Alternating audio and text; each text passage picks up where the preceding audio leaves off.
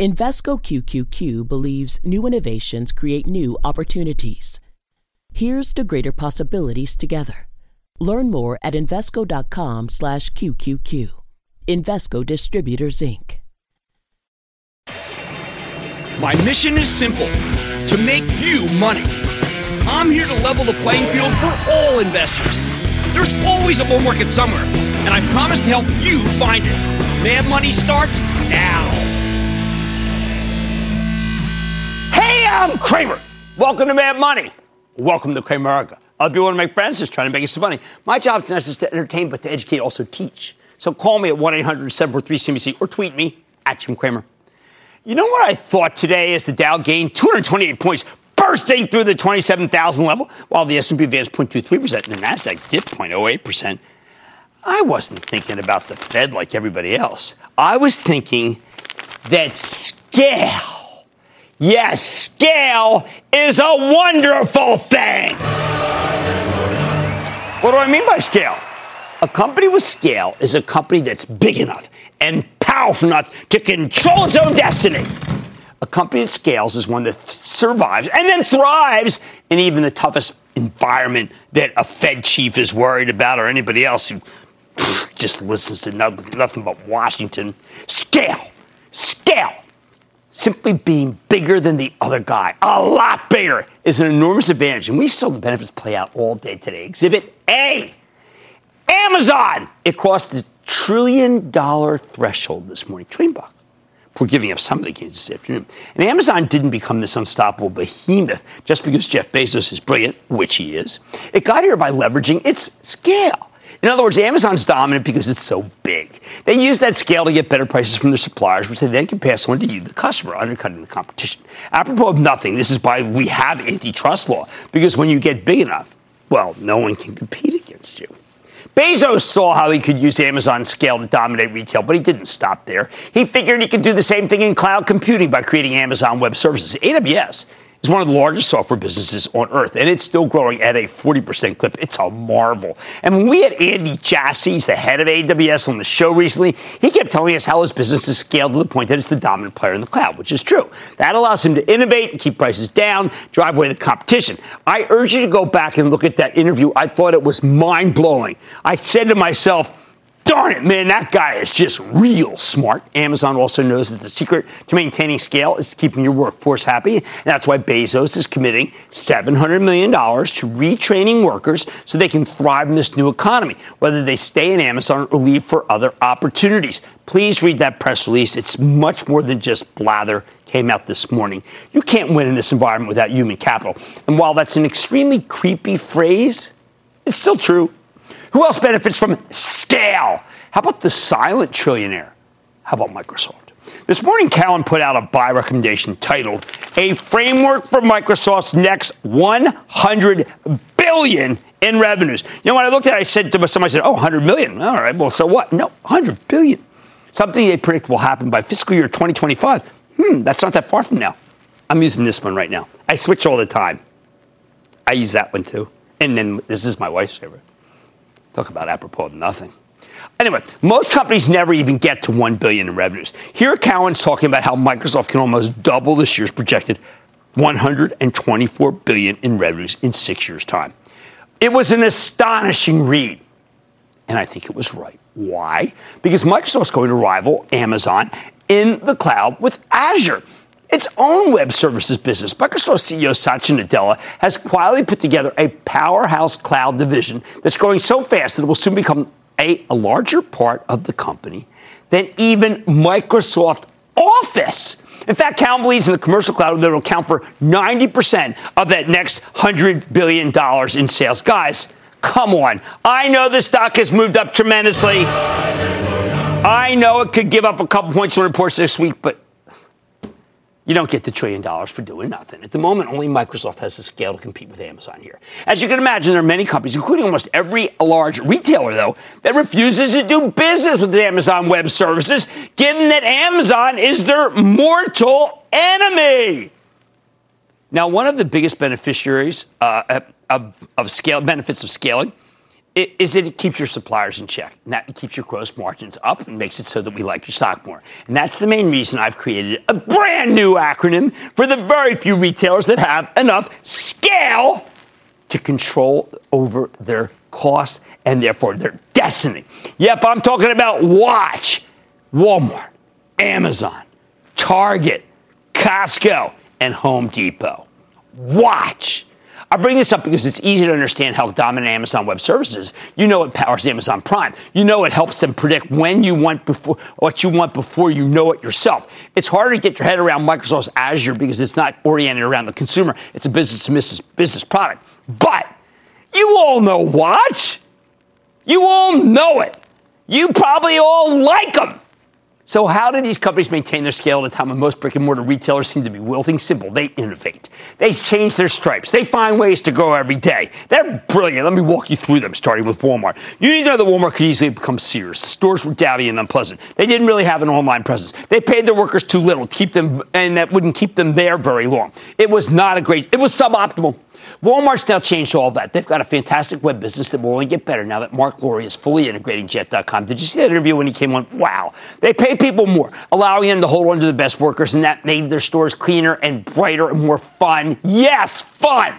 Best of all, Walmart can negotiate prices with any supplier at once because they can't afford not to sell in the Walmart channel, which is why I always say that's how you can buy French's mustard for $1. I got a picture to prove it. That's really bad for their supply chain, but oh my, is it ever great for their shareholders. This is a good stock, eh? All right, we covered it already. I am actually going to resist the urge to say more, other than next week's Amazon Prime Day, which is 2 days, and I can't wait. The T is for Target. Oh, I don't think people realize how much CEO Brian Cornell has done to reinvent this company unless you've been to a Target lately. I visited a new inner city store in Brooklyn, my home, the other day. One of many all over the country inner city new stores. And I can tell you that the combination of Shipt, which is SHIPT, their brilliant delivery system with their fun, even whimsical stores. Kale University. I love that. And great prices is allowing Target to own whole new metropolitan areas that everyone else had given up on foolishly, but not Cornell because he's a visionary. All right, so they only had 30 million customers. Walmart's got almost 10 times that worldwide. You could argue that means the company's too small to be in this illustrious group. But given how fast Target's growing, I think it's only a matter of time that you won't feel that way. Oh, and don't underestimate their e-commerce business, which is scaling up right now. Stock to own. C stands for Costco. When you have about 83 million people who pay to be members of your buying club, you've got an amazing business. Costco's my favorite club, even more than the Summit Elks. They can raise the price of the cart, as they have several times, and I wouldn't even care. That's how much money I save.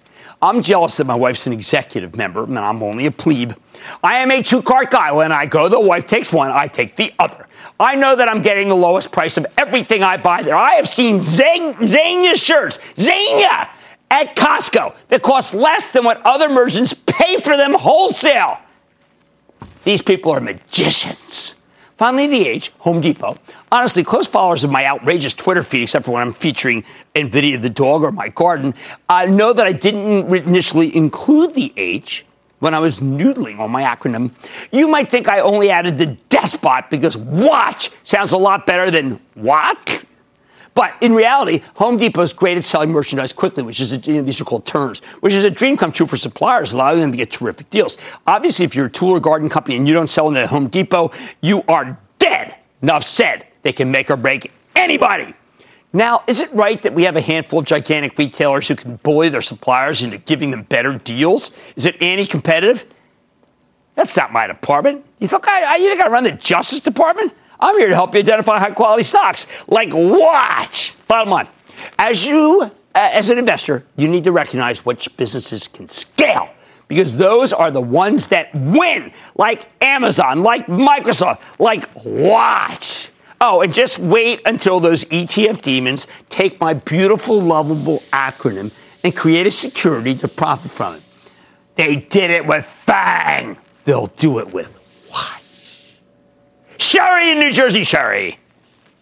Hey, Jim. Booyah. Booyah, Sherry. What's shaking? My question is regarding ticker symbol Twitter. So it has fallen from its high of 41 down to 34.5, and now it went back up to around 37. My question is, given the macro scrutiny on social media stocks and the company outlook, do you think it's worth to keep it or to sell it? No, I want you to own it. I mean, I think the quarters could be okay. The stock is a bit of a football. Ned Siegel's been going around telling decent things. Here's the problem with Twitter as I see it. Everybody thinks that because the president uses it all the time, it's a good stock.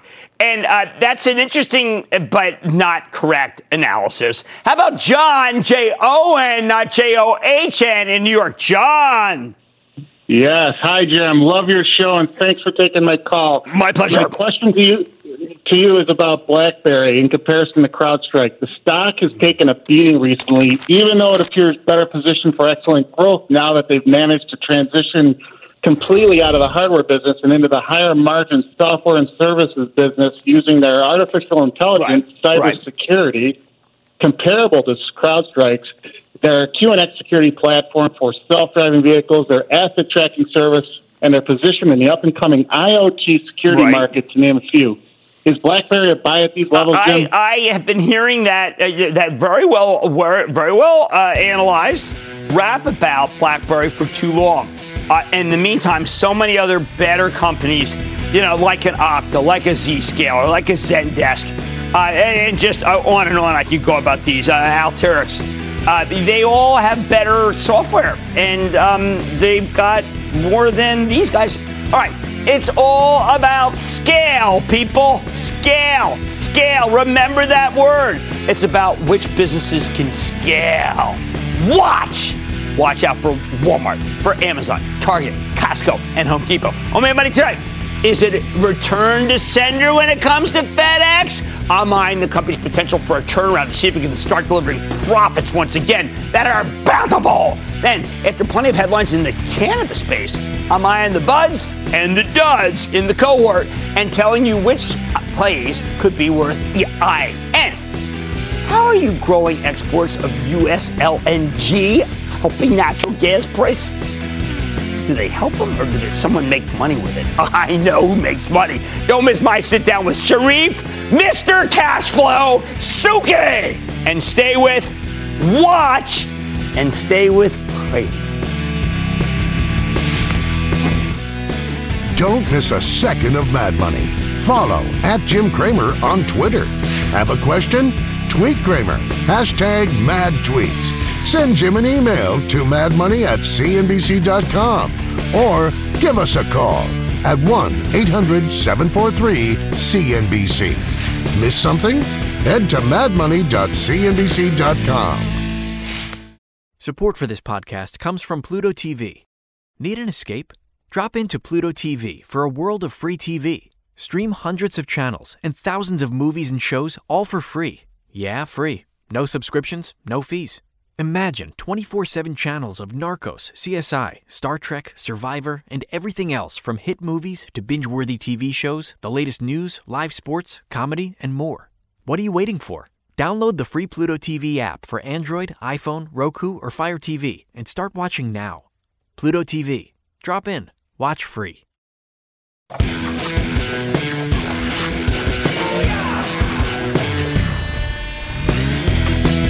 Want to know why Jay Powell feels comfortable talking about rate cuts, even as the stock market screams to new highs and the doubters everywhere are saying, wow, is he crazy to do this?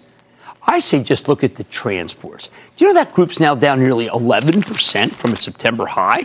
The transports are the backbone of the economy. When their stocks are getting hammered, it's often a sign that we are headed into a slowdown. And within this group, we can't take our eyes off of FedEx. Fred Smith's shipping company has become the ultimate punching bag over the past few months, down nearly 20% from its highs in April. At its peak last September, FedEx was trading at $259. It's now at $162. It's been a brutal decline, but pretty much what you'd expect when there's a downtick in worldwide commerce, like Jay Powell's been talking about. However, FedEx has been around for a long time, and it always seems to bounce back from periods of weakness. While it is a cyclical company, it's a very well-run cyclical. And when the global economy turns, FedEx will turn with it too, and smarter than it does, smarter than everybody. And that's why you hear so many commentators trying to call the bottom of this thing whenever it's down. It can be a rocket ship. Every time, though, it tries to mount a comeback, something bad happens. And the stock finds itself in the doghouse. So what do we do?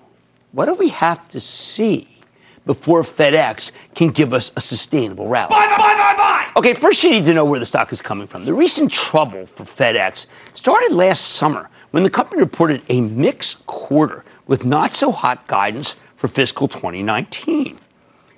Although at that point, Wall Street was more concerned with the size of the company's capital expenditures budget than with a slowing economy. Then FedEx reported solid results in September, so we're doing okay, right? September's looking all right. Even raising fiscal 2019 earnings guidance a bit. But then came the gut punch in December when FedEx gave us another mixed quarter, better than expected sales with lackluster operating income, and management slashed their earnings forecast for 2019. And remember, I'm always telling you that it's the forecast that matters more than the earnings. So analysts cut numbers across the board, and the stock cratered, falling to $150 during that Christmas J-Pal bear market. Remember, the fourth quarter was brutal for pretty much every international company. We had an escalation in the trade war with China and a clueless Federal Reserve that was aggressively raising interest rates just as the economy was starting to show signs of weakness. That's not a great environment for FedEx. But then right as the new year got started, Fed Chief Jay Powell declared that he was done tightening, and the stock market snapped right back. And FedEx went with it. Now, for a while, it looked like FedEx had its mojo back. But by mid-April, the stock had rebounded to $199, okay? Even though the company actually cut its full-year forecast again when it reported in March. And then May happened. It's May, the brutal month of May. As the trade negotiations with China fell apart and President Trump decided to start escalating again, FedEx stock rolled over. Hey, makes sense. Anything that inhibits trade is bad news for this company, right?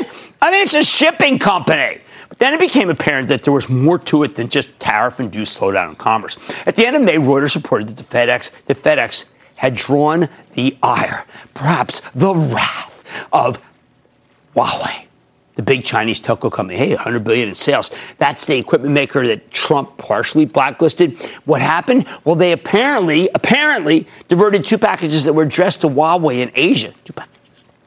Huawei is one of the largest companies in China and has a lot of sway with the Communist Party. So there's a looming concern that they'll add FedEx to their list of unreliable entities, which would really damage their ability to do business in their second largest market. Remember, when Fred Smith came on here, what did he say? China is too large to ignore. That was a great visit. We got to get back. Put it all together, and you can see why the stock traded back down to $152 in early June. Once again, though, investors started betting on a comeback. People figured the worst was over, and FedEx managed to give you a decent bounce. Stock climbing to just over $170 in less than 3 weeks. And then once again, those buyers got burned, and FedEx plunged back to the mid-150s the week leading up to the company's latest quarter. Honestly, there is one trajectory here, right? Which brings us to June 25th, when FedEx reported. This time, we got another mixed quarter, although it was mixed in a different way. The sales came in a little bit light, but the earnings were higher than expected. On the conference call, Fred Smith described the 2019 fiscal year as a year of both challenge and change, blaming the slowdown in global commerce for the weakness. At the same time, the companies had to spend a lot of money building out capacity to handle all of the demand from e-commerce. Worse, the forecast for the 2020 fiscal year didn't exactly inspire confidence. FedEx opted to give more qualitative than quantitative guidance, predicting earnings per share growth in the low single digits, excluding some one-time items. Well, that is pretty bearish, people. Many of us were looking for more than $16 per share. Instead, it might be less than $15. In his prepared remarks, President and COO Rajesh Subramaniam, sorry if I mispronounced that at all, Subramaniam, said 2020 would be a transition year. Uh-oh. That's a term that investors typically hate to hear, especially from a company that's just coming out of a horrible year. We thought 2019 was the transition year. Now we need another transition year? So you think the stock would get hammered, right? Wrong. FedEx rallied on the news, vaulting 2.5% the very next day and tacking on another 2% the day after that. This stock, oh boy, this stock's now run from just under 156 when it reported 2.5 weeks ago to 162 now. Isn't that terrific?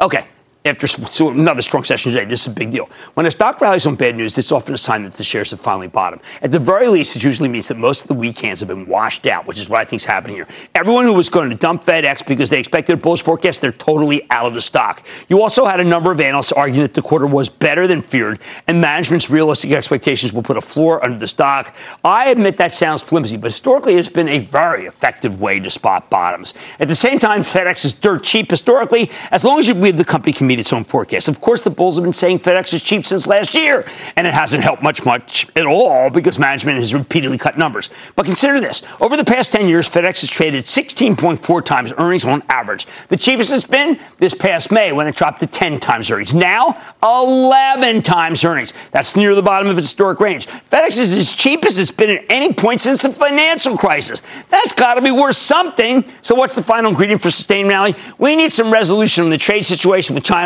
Some sign that FedEx won't end up on the Chinese blacklist. Oh, and it wouldn't hurt if FedEx can get its act together with the integration of TNT, European Express Delivery Company, that they bought in 2016. It's been weighing on the numbers for some time. Now, yesterday, Goldman Sachs added FedEx to their conviction buy. Not just to buy, but conviction buy, a very bullish call where they argued that the franchise is too strong to be kept down. Goldman gave us a $200 price target. They think most of the risks already baked into the stock, and it's too cheap to ignore. Maybe Goldman's jumping the gun. I think they're very much on to something. Bottom line, FedEx has been bent. It's been spindled. It's been mutilated over the past 18 months. But when the company issued disappointing guidance a few weeks ago, the stock roared higher. And when you can rally on bad news, that is often a sign that the bottom is in. It's as close as you're going to get to a bell going off. I think you can start buying FedEx right here, right now. If it goes back down, it is so darn cheap that you can just buy more in the weeklies. Mad Money is back after the break.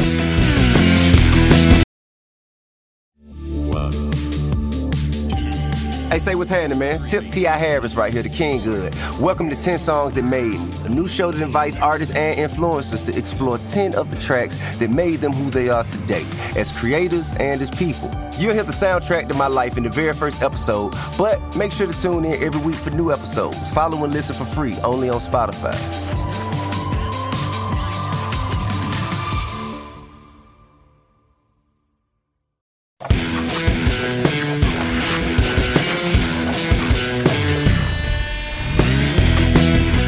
You and I need to talk about cannabis. A couple months ago, I told us that many of these marijuana CEOs were making incredibly bold forecasts that would be very difficult for them to actually meet. So when the formerly blazing hot pot stocks started cooling off in recent weeks, I can't say it came as any surprise to me, although I never would have predicted that Canopy Growth would be the epicenter of the sell-off. I've long held that Canopy is the best breed player in the Canadian cannabis space. Remember, they've got a $4 billion war chest from Constellation Brands. I figured they could use that cash to establish a dominant position in this new industry.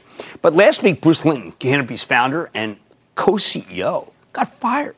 Mostly because Constellation, the largest shareholder, wanted him gone. In part because the last quarter was a disappointment to them. We spoke to Bill Newlands, the CEO from Constellation, earlier this week, and he laid it all out for us. So in light of that interview and what we heard recently by an outfit called Green Growth Brands, a cannabis retailer that wants to be judged like any other retailer, which would be a big change of pace for this group, I think we have to reassess how these stocks are trading, because I know many of you do trade them. First, though, let me get you up to speed. A little over a year ago, the Canadian Parliament voted to legalize recreational weed, and that law went into effect last October.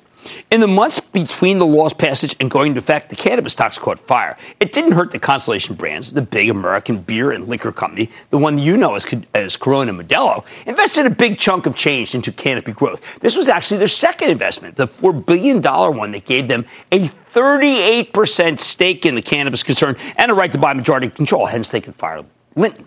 The cash infusion set off a massive rally in the whole group. But once legalization went into effect on October 17th, it turned out to be the ultimate sell the news event, and the pot stocks got crushed during the fourth quarter, and the meltdown was awful for them. They did even worse than the averages. For example, the MJ, the oldest of the marijuana ETFs, lost nearly half of its value between mid-September and late October. It was brutal. However, at the end of last year, the U.S. Congress snuck in an amendment into the Farm Bill that decriminalized cannabidiol, CBD, a kind of cannabis derivative without much THC, which is the active ingredient that I'm told gets people high. Once again, the pot stocks rallied, and there was newfound, notice I'm calling them pot stocks, not cannabis, because it's like, come on, enough. And there was newfound optimism surrounding both the Canadian operators and many of the U.S.-based companies selling CBD and medicinal marijuana with stocks that trade in Canada. That momentum vanished this spring when we started seeing cold, hard earnings numbers, and the numbers revealed that the Canadian cannabis market is going to be a dogfight.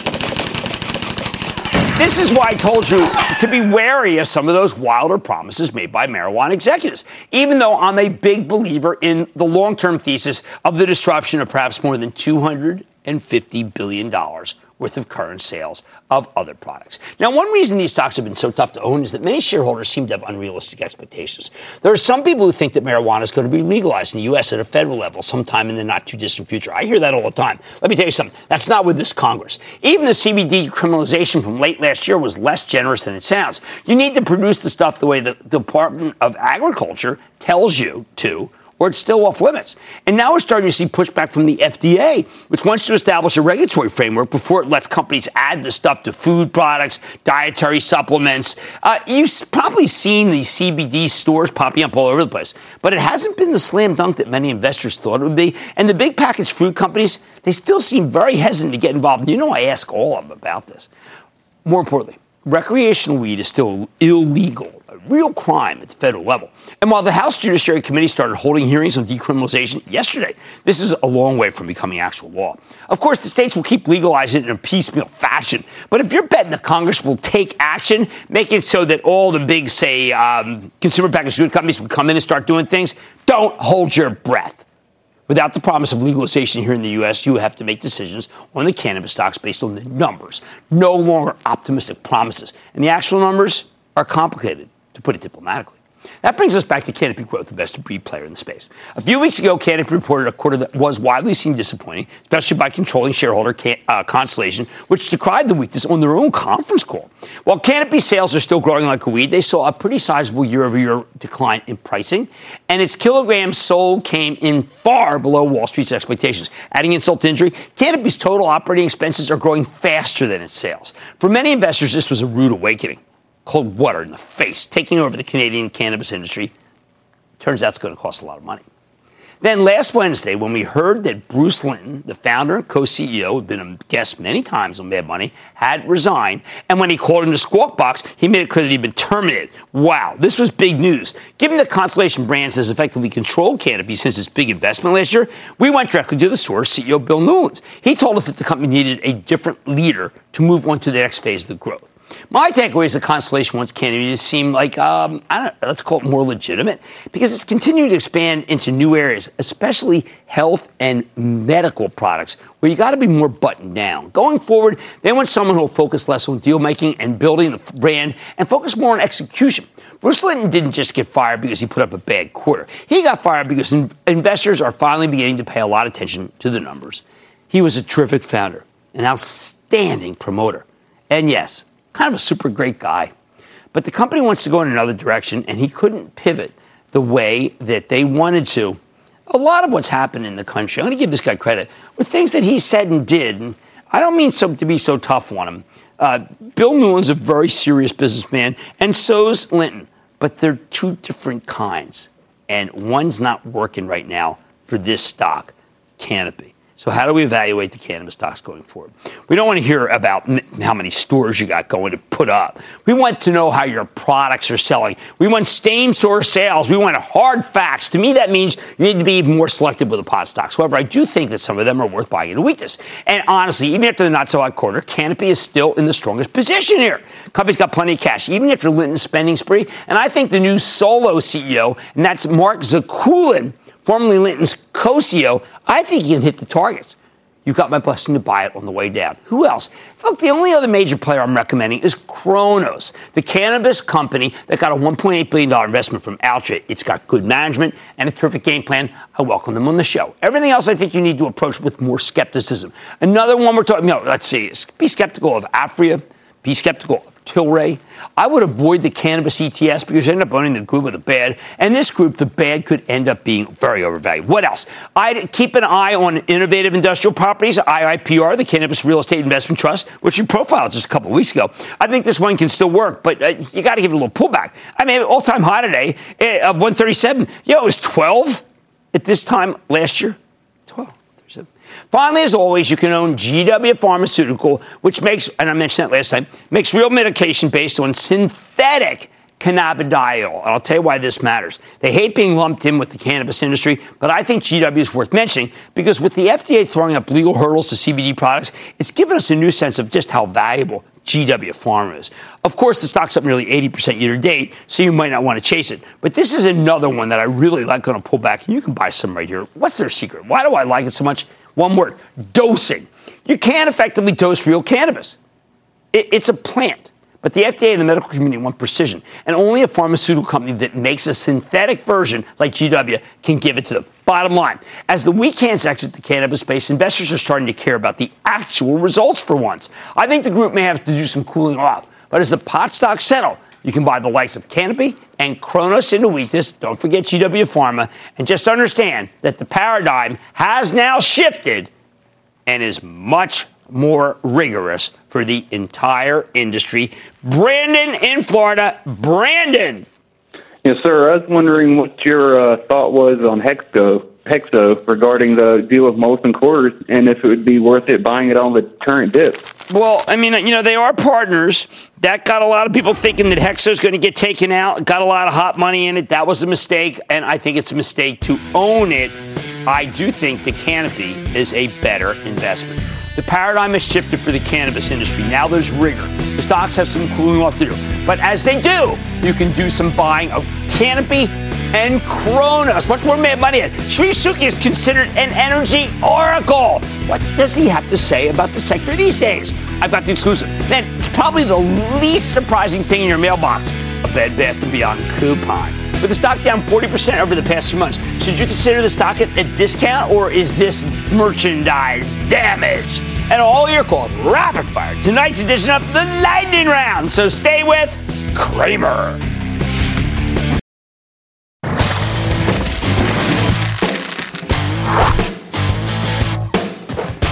Could this be Tellurian's time to shine? A few years ago, Sharif Suki, he's the guy who practically invented the liquefied natural gas export business in the United States, created Tellurian to invest in natural gas transportation infrastructure. We produce way too much natural gas in this country. He taught us that, too, to the point where a great deal of it just gets burned off or flared because it's cheaper than paying for storage. But this stuff is very valuable overseas. It's just that there's no easy way to ship it overseas. After all, it's gas.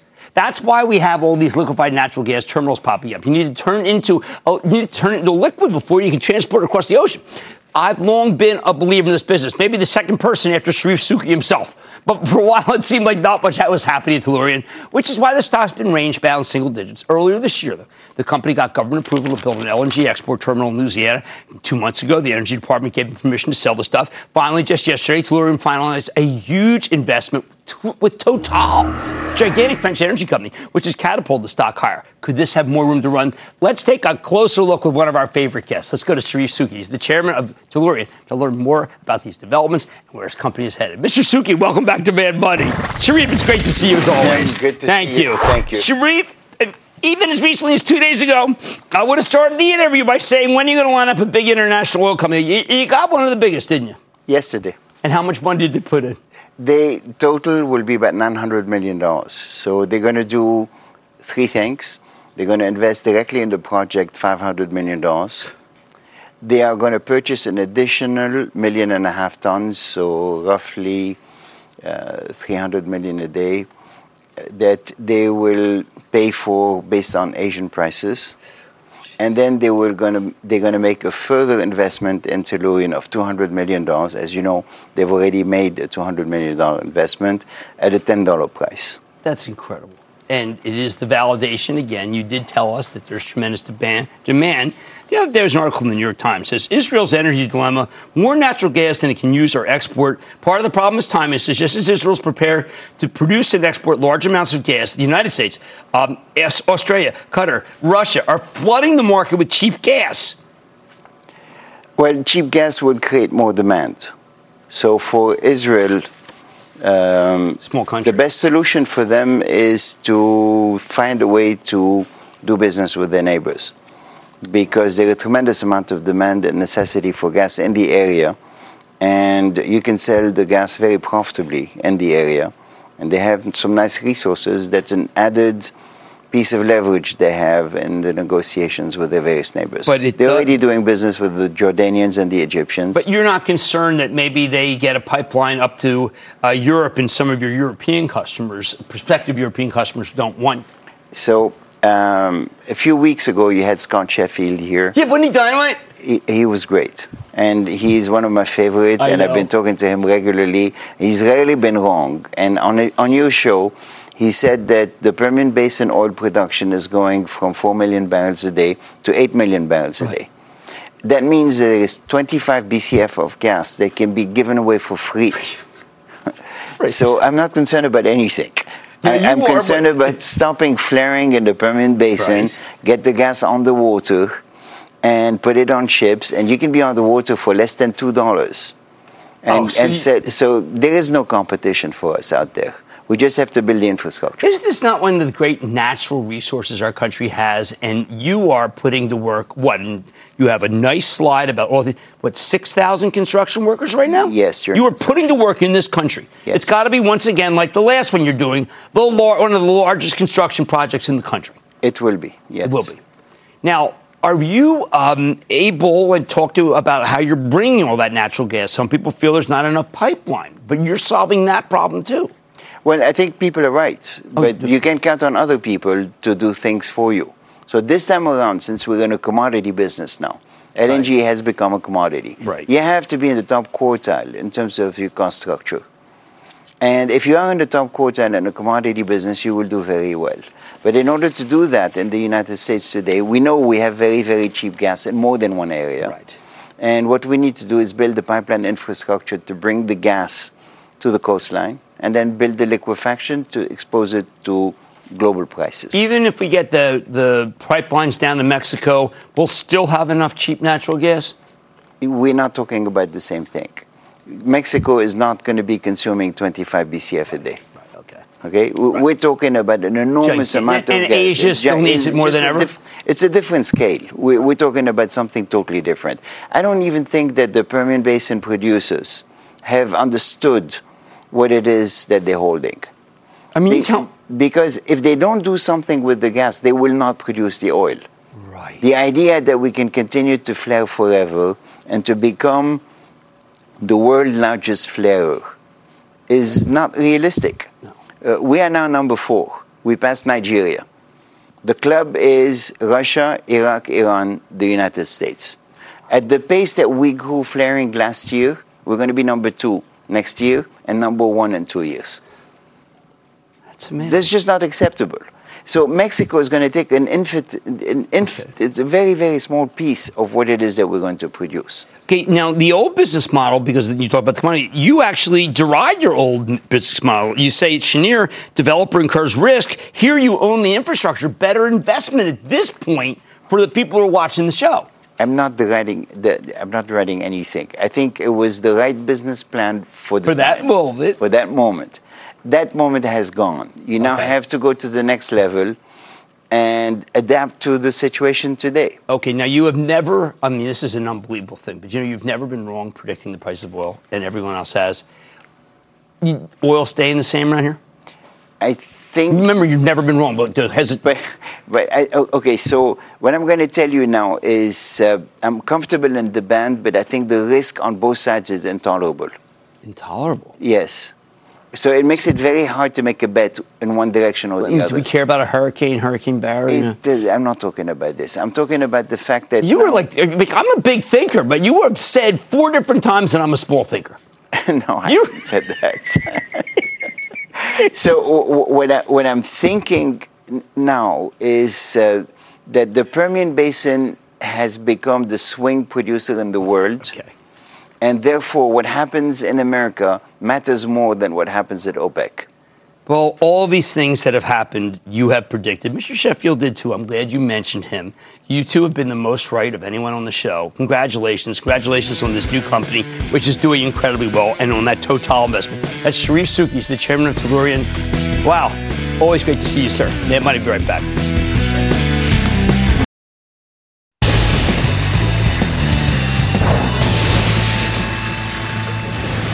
It is time! It's up to the light round. People talk about course. Say the name of the just been on the play this out. And then the lightning round is over. Are you ready? Ski dive over the lightning round. We're going to start with John in Michigan. John! Hey, Jim. Love the show. Just wanted to know your thoughts on Amgen. Well, my Travel Trust owns Amgen. I have to admit it's been a big disappointment. Initially it was good. Now it's not. I am not going to recommend the stock here. Let's go to Daniel in New York. Daniel! Jim, I want to remain prudent with what I inherited when both my parents passed away in 2017. What do you think about Sarepta Therapeutics? I think they're brilliant. I think they've got the right combination. I think that a lot of people doubted them. I think those people are wrong. Let's go to Evan in Pennsylvania. Evan! Booyah! From the sweetest place on earth. What? Where would that be? Hershey, Pennsylvania. Oh, yeah. I had some Cadbury today. Second rate. What's up? Just kidding, Mondelez. What's up? Hey, Jimbo. I just had a question. With Wingstop at near... Wingstop, I'll answer Wingstop, even when my friend from Hershey cut off. But Wingstop is one terrific stock, and we have had them on multiple times. And every time I see two things. I want to own the stock, and I want to have a franchise. Kevin in California. Kevin. Hey, Booyah, Jim. We're talking Regenex Bio, RGNX. I don't know those particular fellows, and I will have to do some homework on that. Let's go to Joey in Illinois. Joey! Hey, Jim. I'm a 20-year-old college student, and I'm a diehard Jim Cramer fan. I've read your book, Watch TV, Get Rich, and I watch Mad Money every day. And it's the reason I started trading and investing. My question is about the stock Visa. I'm up 27%, and with the stock hitting all-time highs seemingly every day, I'm wondering if I should take some profit. No. Visa's fantastic, and you're a young person. You can really ride it out. I think it's really very meaningful that you watch the show. I heard that every single 20-year-old in America had cut the cord. This person has not cut the cord, and that's one of the reasons why I love this show. Let's go to David in Georgia. David! Yes, what's your show daily, Jim? Yeah. WP Carey. Yeah, these global net leases. It's okay. It's a read. It's okay. That's all I'm going to say. And that, ladies and gentlemen, at the lightning round. The lightning round is sponsored by TD Ameritrade.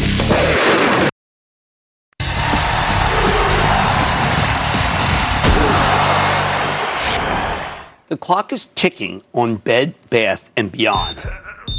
While the interim CEO, Mary Winston, did a serviceable job on last night's conference call, especially considering that she's only been at the helm since the end of May, I think she has her work cut out for her. Sure, Bed Bath has almost $1 billion in cash, but I have to wonder if they'll need to spend a big chunk, if not all of it, to stay relevant and stave off the competition. Winston knows it. She started the conference call with the acknowledgement that, quote, we need to give our customers a reason to keep shopping in our brick and mortar stores. And in order to do that, we must upgrade and enhance our store experience, end quote. At least she understands the problem. But geez, I can't think of a single reason to go to this version of Bed Bath & Beyond. Can you? Oh, those coupons, they don't do it for me anymore. Winston's predecessor, the feckless Steve Tamaris, spent years trying to update and enhance the stores. And although I have to admit that his efforts seemed pretty half-hearted and didn't really matter, still, I want to know, is there anything enough to say to fend off Target? The chain that almost seems to be specifically targeting Bed Bath? Target has multiple store formats that feel exactly like Bed Bath & Beyond, but with a better selection, better execution, better prices. How do you beat that? We know Bed Bath has 1,536 stores, so they'll need to spend a fortune to fix all them up. Target has more than 1,800 stores, and they also have put the money up for new locations to annihilate the competition. There's almost $12 billion in sales up for grabs here if BBBY doesn't get it together. So how urgent is this thing? Frankly, I'm not sure if they even know the urgency themselves. While the company needs every penny it can get its hands on to turn this thing around, and still spent $81 million on buybacks this quarter.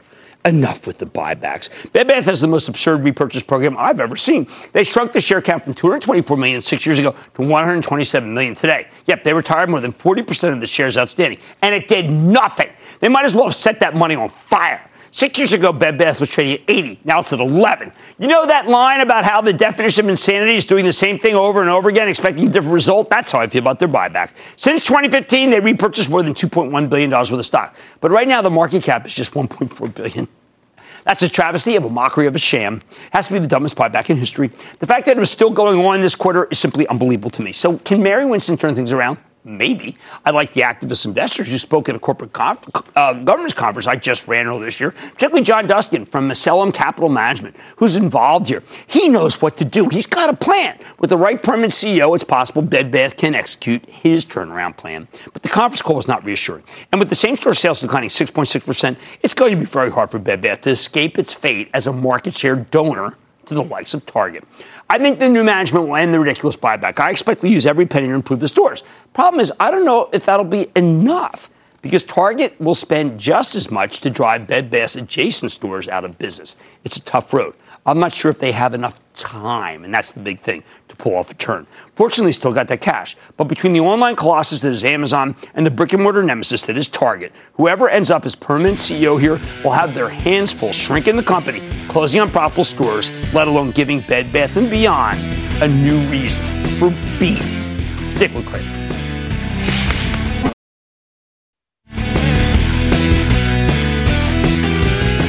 I've been a long-suffering believer in United Health, in Aetna, which is now CVS, in Humana, but they got their wishes. Washington's not going to come down that hard on them, and I think these stocks are going to have not just one day run like they had today, but multiple day runs. I like to say there's always a bull market somewhere, and I promise I'll find it just for you right here, man, buddy. I'm Jim Cramer, and I will see you tomorrow! 1980s New York. 5 titans redefined the American dream. Helmsley, Boesky, Gotti, Trump, Giuliani. Greed was good, and they wanted it all. Empires of New York, narrated by Paul Giamatti. Series premiere November 29th at 8 Eastern, only on CNBC TV.